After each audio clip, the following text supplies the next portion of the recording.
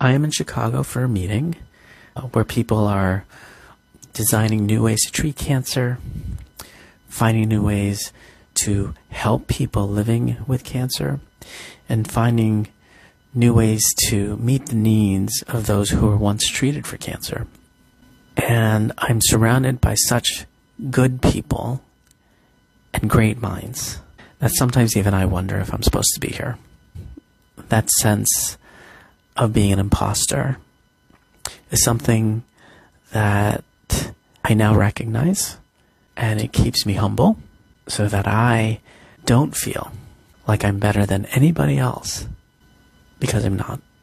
So as you move on in your own life, realize you should be proud of who you are and of what you've accomplished, but don't ever feel like you're better. At the end of the day, we're all human. Have a good day.